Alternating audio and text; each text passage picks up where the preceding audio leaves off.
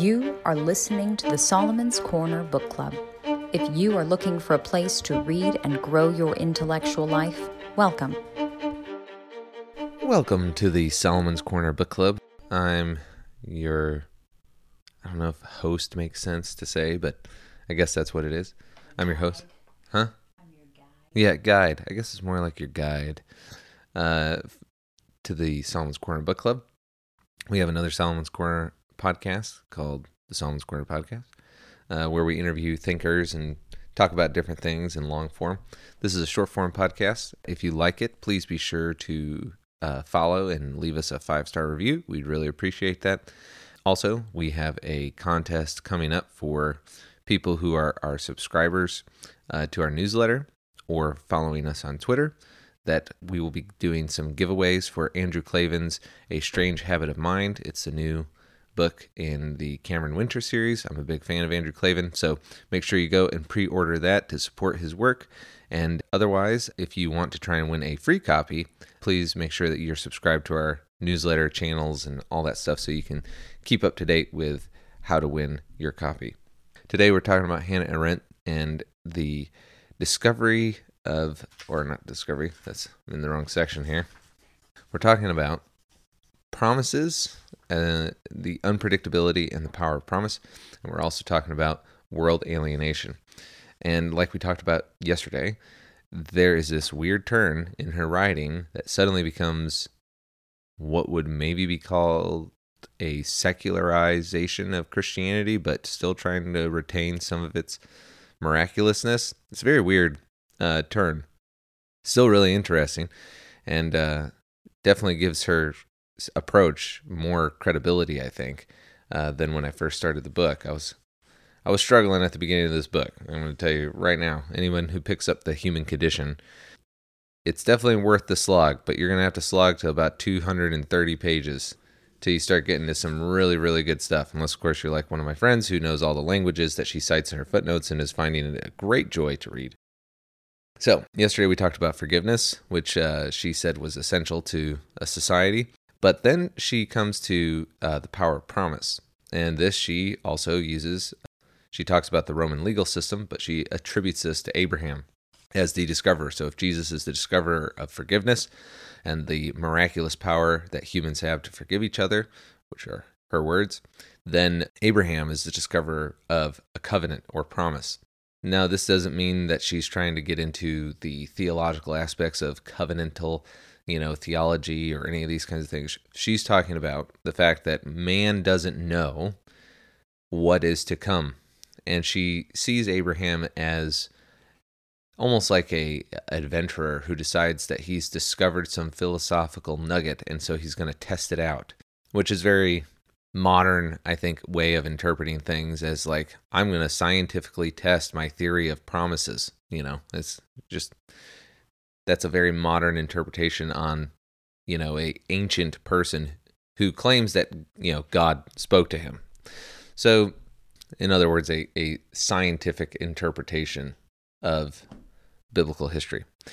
But she still has a very important thought here on promises. She says that the moment that promises lose their grounding in an uncertain world, meaning somebody who promises everything, promises that they'll be there, promises that they'll do this, promises that they'll do that, promises that they'll, whatever it is, they just constantly are promising, but they fail to fulfill them, meaning they fail to recognize how significant a promise is given the mass ocean of uncertainty that life is. Man can't predict the future, and so this is what makes a promise unique. That when somebody says, I promise to do X, they are fighting the uncertainty of life. They're putting their banner, so to speak, in the uncertainty of reality and the possibilities that can unfold in the future. So she says, the moment promises lose their character as isolated islands of certainty in an ocean of uncertainty, that is when this faculty is misused to cover the whole ground of the future and to map out a path secured in all directions. They lose their binding power, and the whole enterprise becomes self-defeating. And anyone who's following modern politics today feels like politicians promise the moon and never fulfill, and as a result, that's because they are refusing to allow us to recognize the uncertainty of the future. And the way that they are preventing us from seeing the uncertainty of the future is trying to put themselves in a position of omniscience, and the fact that they can always know what's coming down the pipe, and their promises, quote unquote, never fail. But of course, they always seem to fail inevitably. And so this is why these promises, according to Hannah Arendt, become meaningless. And so the question becomes, well, then what is it that keeps a society free in light of this uncertainty, and in light of the purposes, or in light of the promises that people make that they can't fulfill? And where she goes with this is that death is inevitable, and there's this inevitable uncertainty that's on the horizon for every human being, every single one. But there's something about human nature that comes into play that interrupts this uncertainty just by virtue of us being human. And that is the ability to create or to begin anew. And she even, what's interesting too, as a side note, she even cites Nietzsche, who's kind of the father of nihilism. Even he saw in the faculty of promises the very distinction, this is a quote, the very distinction which marks off human from animal life. That was his view. And so she puts this idea of promises and uncertainty as the quote unquote sum total of mores to make promises and to keep them. And so in light of this, though, she says, but death is certain. And so what is it that keeps us from being nihilistic? And again, we have this kind of weird way that she's writing, especially for Christians who really do know their Bibles. That's not me like touting my knowledge, but there's a lot of Christians that do, so they would probably have the same experience. That as you're reading, you're like, man, it really feels like she's encroaching on some Christian ideas here, the way she's talking about new life. And so she'll say this. She'll say that the human nature to begin or to create is the interruption to this inevitability of death and uncertainty. So she writes on page 246, the lifespan of man running toward death would inevitably carry everything human to ruin and destruction if it were not for the faculty of interrupting it and beginning something new, a faculty which is inherent in action, like an ever-present reminder that men, though they must die, are not born in order to die, but in order to begin. And so you start to think about this, what's the most significant human birth that's ever happened? And she doesn't say it explicitly in that quote, but if you're a practicing Christian, you'd think, well, that's an interesting statement. And then you think about Christ's birth and you're like, but I'm reading too much into it. Au contraire, fellow reader. She says, it is in other words the birth of new men, and the new beginning, the action they are capable of by virtue of being born. Only the full experience of this capacity can bestow upon human affairs faith and hope, those two essential characteristics of human existence, which Greek antiquity ignored altogether, discounting the keeping of faith as a very uncommon and not too important virtue, and counting hope among the evils of illusion in Pandora's box. It is this faith in and hope for the world that found perhaps its most glorious and most succinct expression in the few words with which the Gospels announce their quote-unquote glad tidings. A child has been born unto us. And so she obviously alludes to Christ here and the nativity scene. Now, she's obviously not drawing to the salvation or any of this kind of stuff. She's not alluding to Christ as the propitiation of your sins or any of these kinds of things. But for us thinkers, and especially Christian thinkers, what would it look like, though, when that child grows up, when faith and hope actually mature? Well, they mature into a king or a warrior king, as Christ seems to be depicted in Revelation, but also as a conqueror of death. And so we all have a D-Day, a death day, that is inevitably approaching. And it's very interesting that I really enjoy reading philosophers when you can find these kind of little nuggets that kind of just explode out the significance of Christianity and the Christian faith. And you can follow it to a place that maybe you wouldn't have arrived at just merely reading your own Bible and staying in your church. And what we find here is that death is an inevitable war that we will all have to engage in, and that battlefield is known as a deathbed. And when we approach that deathbed, inevitably people feel like there's uncertainty, that there is this unknown aspect. But in Christ's birth, you find faith and hope anew. And in his resurrection, we find a conqueror that has come to lead us into battle with death. And just like she talks about islands and uncertainty, and she says the islands of promise are on the ocean of uncertainty, Christ doesn't plant an island, he plants a kingdom. And in the battle of death, he plants his banner in which he has conquered death. And he says, I will take you into battle and you can have confidence in me, your supreme commander who conquered death. And so it's very interesting to see that in the face of a child, in the face of your own child, in the face of new life, we can be reminded of faith and hope. No matter how dark it gets, that children are a reminder of the child that came with the ultimate faith and hope, and that children also, politically speaking, are a reminder of the faith and hope that we can have, that even though there is this uncertainty, they are a reminder that we have a promise to them to do the best that we can to create anew, to begin anew, in spite of all the craziness that you find around you, figuring out a way to activate that creative power that God put in you, despite the uncertainty and inevitability of death, because even in that battle that you will have, you have a conqueror of death who will lead you into battle and promises a certain victory.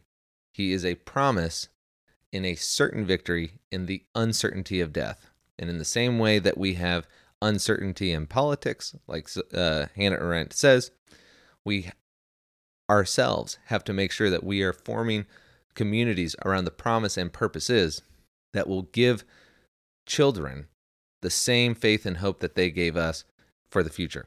So anyway, those are my thoughts on the section 34, unpredictability and the power of promise. The next section is chapter 4, the Vita Activa, not sure if I'm saying that right, and the modern age. And this begins section 35 with world alienation. And just a couple more comments on this before we go, because we are a book club and I'm sitting at 15 minutes. There's only one thing that I want to bring up here because this is a very dense chapter. But one of the things that is interesting as you're reading this book is, if you have the time, get the copy of Abolition of Man by C.S. Lewis, because he makes some very interesting, very brief statements about technology and the way it kind of shrunk the world. And that is essentially her point here, is that technology is shrinking the world, both outwardly and inwardly for man. And the more that technology has started to develop, her example being the airplane, she has this very interesting kind of view. It ties into the beginning with Sputnik going up into space, where she says, man can now finally leave his prison of Earth. Here she kind of elaborates on that, and she gets into this idea of what the airplane does is it shrinks the distance between people, but at the cost of removing yourself from what you know most imminently, which is your surroundings. So you can go up into the airspace, and you can travel very, very far, but you're in a foreign element. You're not in your natural state. And so she takes this idea and she extends it out, and she uses the Christian Reformation actually as part of it, and a guy named Max Weber, who wrote a 1920s essay that she cites extensively throughout this chapter as the alienation from within your own society, because you had this whole Catholic enterprise, and then Martin Luther and Calvin come along, and Descartes and others, and they really emphasize the self in light of this whole thing. And you can see that as technology has increased, we have become alienated from the world, which permits us to do more and more things that we probably wouldn't normally do. For example, I doubt many people out there who enjoy eating a hamburger would feel comfortable killing the cow, especially if they raised it themselves for beef. and they raise it. They call it Bessie. They become buddies with it. Like most people somewhat have an emotional attachment. You probably also would not feel comfortable, putting a whole bunch of pigs into a, 6-inch by, or, small container that's only the size of their body for their entire existence. You would see this as probably cruel or whatever, but because you're so distanced from the process, you don't actually think about it when you take a bite of your burger or whatever. This is what the Greenpeace people get all upset about. But I only use that as an example to show that you've been alienated from the process. You're not part of the process. It's not right in front of you. And so as a result, you end up with this disconnect, and so you just kind of keep going about your life. And what she says is that because, again, in the previous section of the uncertainty of future events, no matter how plainly people state it or how much they give a certainty of the future, they do not have hindsight. So they cannot know what the impact is going to be on the events of the future. They can't know with certainty what the events of the future are going to hold. And this is why it's important for us to have promises within each other's communities, because on the global scale, we can't necessarily predict the full outcome, the way Elon Musk or politicians will say. If you listen to Elon Musk, he says, oh, it's super easy. All I got to do is this, and it's not going to be the big of a deal.